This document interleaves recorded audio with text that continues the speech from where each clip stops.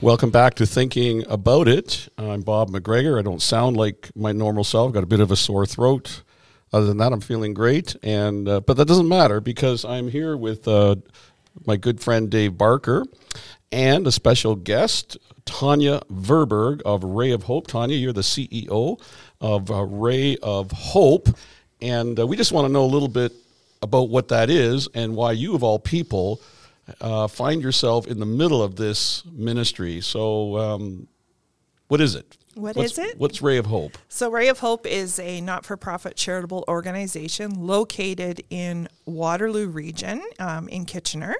Our mission is to demonstrate the love of Christ, and we do that by working with people who are experiencing poverty, homelessness, youth who are involved in the justice system, youth who have mental health and addiction issues, and youth who are facing employment issues.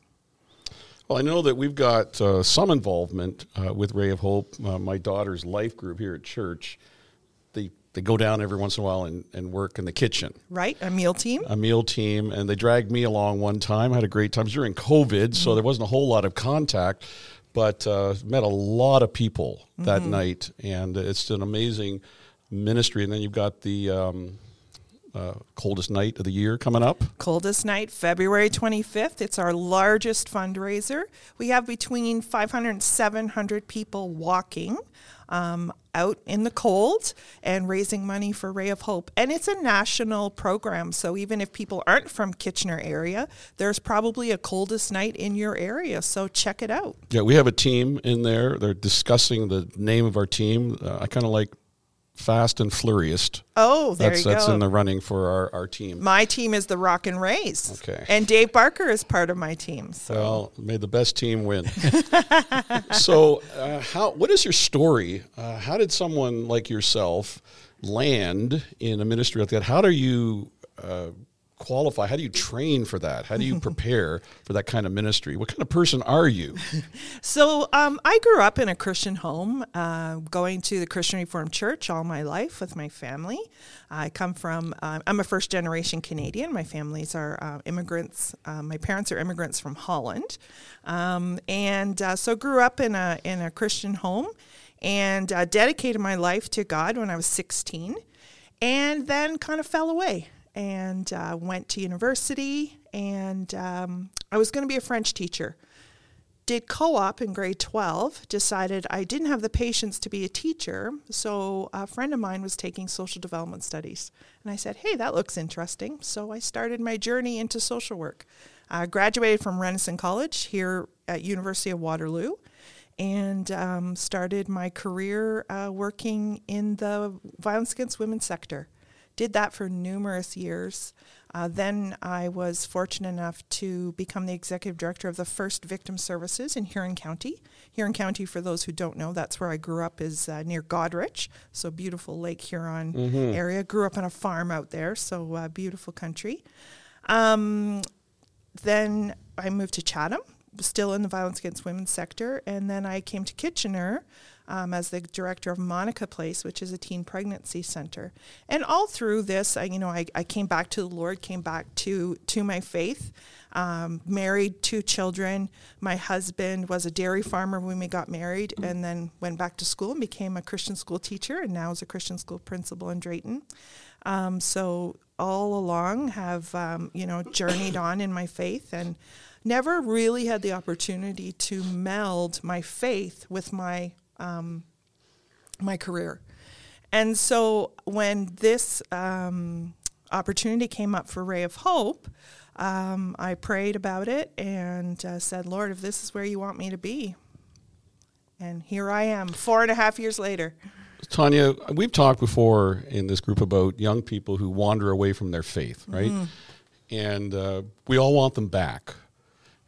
Is it possible that one of the reasons you wandered away from your faith was that the church, and I don't want to put words into your mouth, but the church does sometimes have a reputation of being disinterested in the welfare of the city, right? The needs of our city. And in your experience, when you walked away, did it matter to you that the church was being more responsive to the social needs? Did that encourage you to come back to the faith? Well, it was difficult because we were in such a rural area, and in Huron County, we didn't see a lot of the issues that we see now in more urban centers. So, and that's part of my naivete at that time too. I mean, realizing that, there's no homeless people or people experiencing homelessness in Huron County. But of course there are everywhere. It's just seen in a different way. So I don't think that was the reason. I do find that in an urban center that now I find that we are more responsive, but because it's more visible to us. You can't walk 2 or 3 blocks anywhere in our city without seeing somebody either, struggling with their mental health or experiencing homelessness, or, you can just tell that there's something going on with that person. So I think it's a visibility issue. Okay. What about your experience with churches? I mean, churches we all have a lot to learn. There are things that we need to respond to, pulpits that need to preach to the needs and apply the gospel in a consistent way.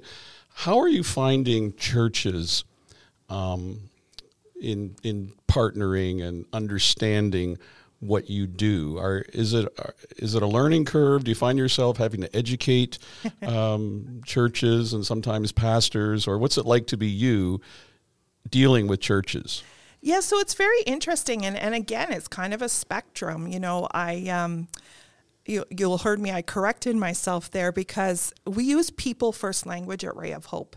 And when I go to speak at churches or meet with people, it's really about ensuring that the message that we're giving is not an us and them message. It's an us message. The problems that we are having in our society, it's about all of us. And when I go and speak with people, those are the things that I talk about, acknowledging that it's a person first. So it's not a homeless person. It's a person experiencing homelessness. It's a person experiencing mental health that really gives the dignity back to the person. And, it all has to be about empowering people to become what they need to become at that time, or what God has created them to be. And, using the mission of Ray of Hope, and that's kind of a mission I like to use in my life, demonstrating the love of Christ. Jesus went to the people. He went out. He was people first. He was that example.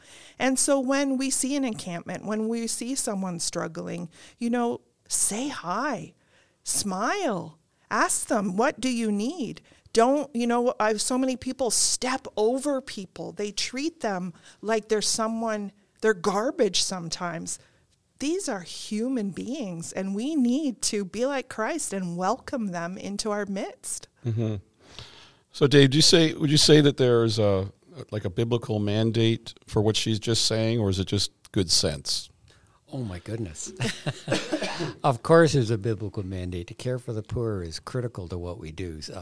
James was extremely clear on what the mandate of what it is to be the church and the people of God, right? Caring for the poor, the orphan and the widow, and keeping yourself unspotted from the world. So those come obviously from 2 Old Testament key words in the word mishpat, meaning justice, care for the poor, the orphan, and the widow, and tzedakah, the whole notion of righteousness. But yeah, and by the way, that's why I'm part of this. I'm a board member, and Tonya and I have gotten to know each other a little bit, and it was something I really felt was lacking in my own life as I moved in the bubbles and circles that you and I do, Bob. And the whole notion that when I kind of slowed down my ministry at the school, and even in the church, I said, I'd like to get involved in some social No one's surprised, Dave. I remember Dave was my prof back 40 years. That was a long time ago. And he was always talking about this, so I knew he had a passion for it. So I'm not surprised that he's got this going. Plus, he's got something on his street he does too, course. And he's quite the social activist now. Well, but he's combining his word with his feet. People ask that a lot, like, how can you do this work? And I say, well, how do you do the work that you do? Mm-hmm. I could never be a nurse. I couldn't be an accountant. I couldn't, drive a truck for a living. Like, everyone has their calling. And for me, I felt that calling, even though I kind of copied a friend originally, but really felt that calling to work in social justice and in different areas. And for me, being able to be open about my faith while I'm working has been a real blessing to me. Okay, let's talk about that for a minute. I think doing good is always a good thing, whether it's accompanied by a word or a tract or something like that. But what are your opportunities to articulate the gospel and mention the name of Jesus and kind of do more than simply to feed and house the needy? What does it look like at Ray of Hope to do that in the name of Jesus? Right. So, first of all, it's right in our mission, demonstrate the love of Christ. And even if people aren't, a Christian or follow or go to a church, they still understand what that means. And so not every single one of our staff would identify as Christian, but they all have the same calling. But for me and for a lot of our staff, it's being able to pray with people. We have chapel services. We can read the Bible with people. We can, do things in a different way that maybe other agencies can't do or don't do because they're not openly faith-based. So when you say chapel, excuse me, we have chapel here with our staff. When you say chapel, are you talking about your staff or the, what do we call our people? Clients? No, we say people we support. People, okay. Do you have chapel with the people you support? We do both. So we have 2 full-time chaplains at Ray of Hope, and they do chaplain work with the people that we support, the youth and the people in the community center. And then they also work with staff. So we have a prayer room that we're setting up. We do, in the administration office, we have devotions once a week. And Dave's been part of those. And then we also run chaplain services or programs for the people that we support. So just let me get this right. Do you actually have a time when you gather people together Yes. and give a spoken word? Yes, we do. I love that.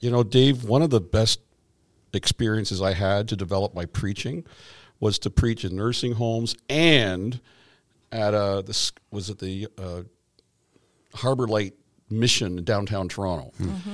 Just young guy preaching that context. It was awesome. Yeah. To have that challenge. So that's going on. That's going on. Monday nights we have chapel service in the community center. We have music Can we groups send an that come intern in. or someone down there to Absolutely. get some great experience? Absolutely. Yeah. How many would be present in that gathering? I know it's not mandatory. You don't require it, right? No. So the chapel service on Monday nights, there's anywhere from 20 to 40 people that attend. For our devotionals, they're very well received. And even so for youth in custody, for example, so our chaplain out there will run a chapel, like a formal chapel, but he also does music recording. So that's his Awesome. way in to work with the youth. And then they come to him, they speak with him.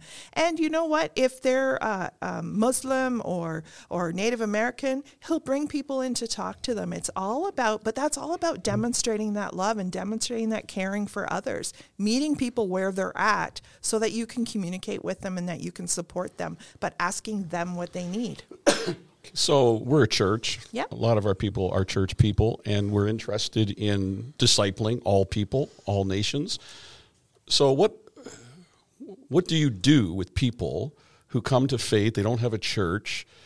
Do you disciple them? Do you encourage them to be integrated into churches? Can churches handle our friends that you support? Is that a difficult transition sometimes? Absolutely, and I think that's why the chapel services at Ray of Hope are so well attended. We have medical services at Ray of Hope. We have meals at Ray of Hope. We have service providers, counselors, all sorts of service providers come to Ray of Hope because Ray of Hope is a safe place for people who are experiencing homelessness, people who are precariously housed, people who maybe some other people would look at differently, but at Ray of Hope it's a safe, welcoming space. And so we are glad that we can provide that support. If you had someone come to a church who maybe didn't have the right clothes or didn't have the right hygiene, maybe they wouldn't be as welcomed in all churches. I don't want to make assumptions, But we have to deal with that, right? That's shame on us. Absolutely. If that's the case. It shouldn't be the case that people have to go Nope. to Ray of Hope to feel community. Churches need to deal with this Exactly. so that none feel And that's awed. why I say it's not an us and them. It's an us issue, and we all need to be more welcoming. Okay, Tonya, we're out of time. Hey. I told you when this started. I know. Time would fly by, but you're going to be on our next podcast too. So if you're listening, stay tuned. Next week, we will be back with Tonya. Until then, I'm Bob McGregor with Dave Barker. and Tonya Verburg for Ray of Hope, and we'll see you next week. Thanks for listening.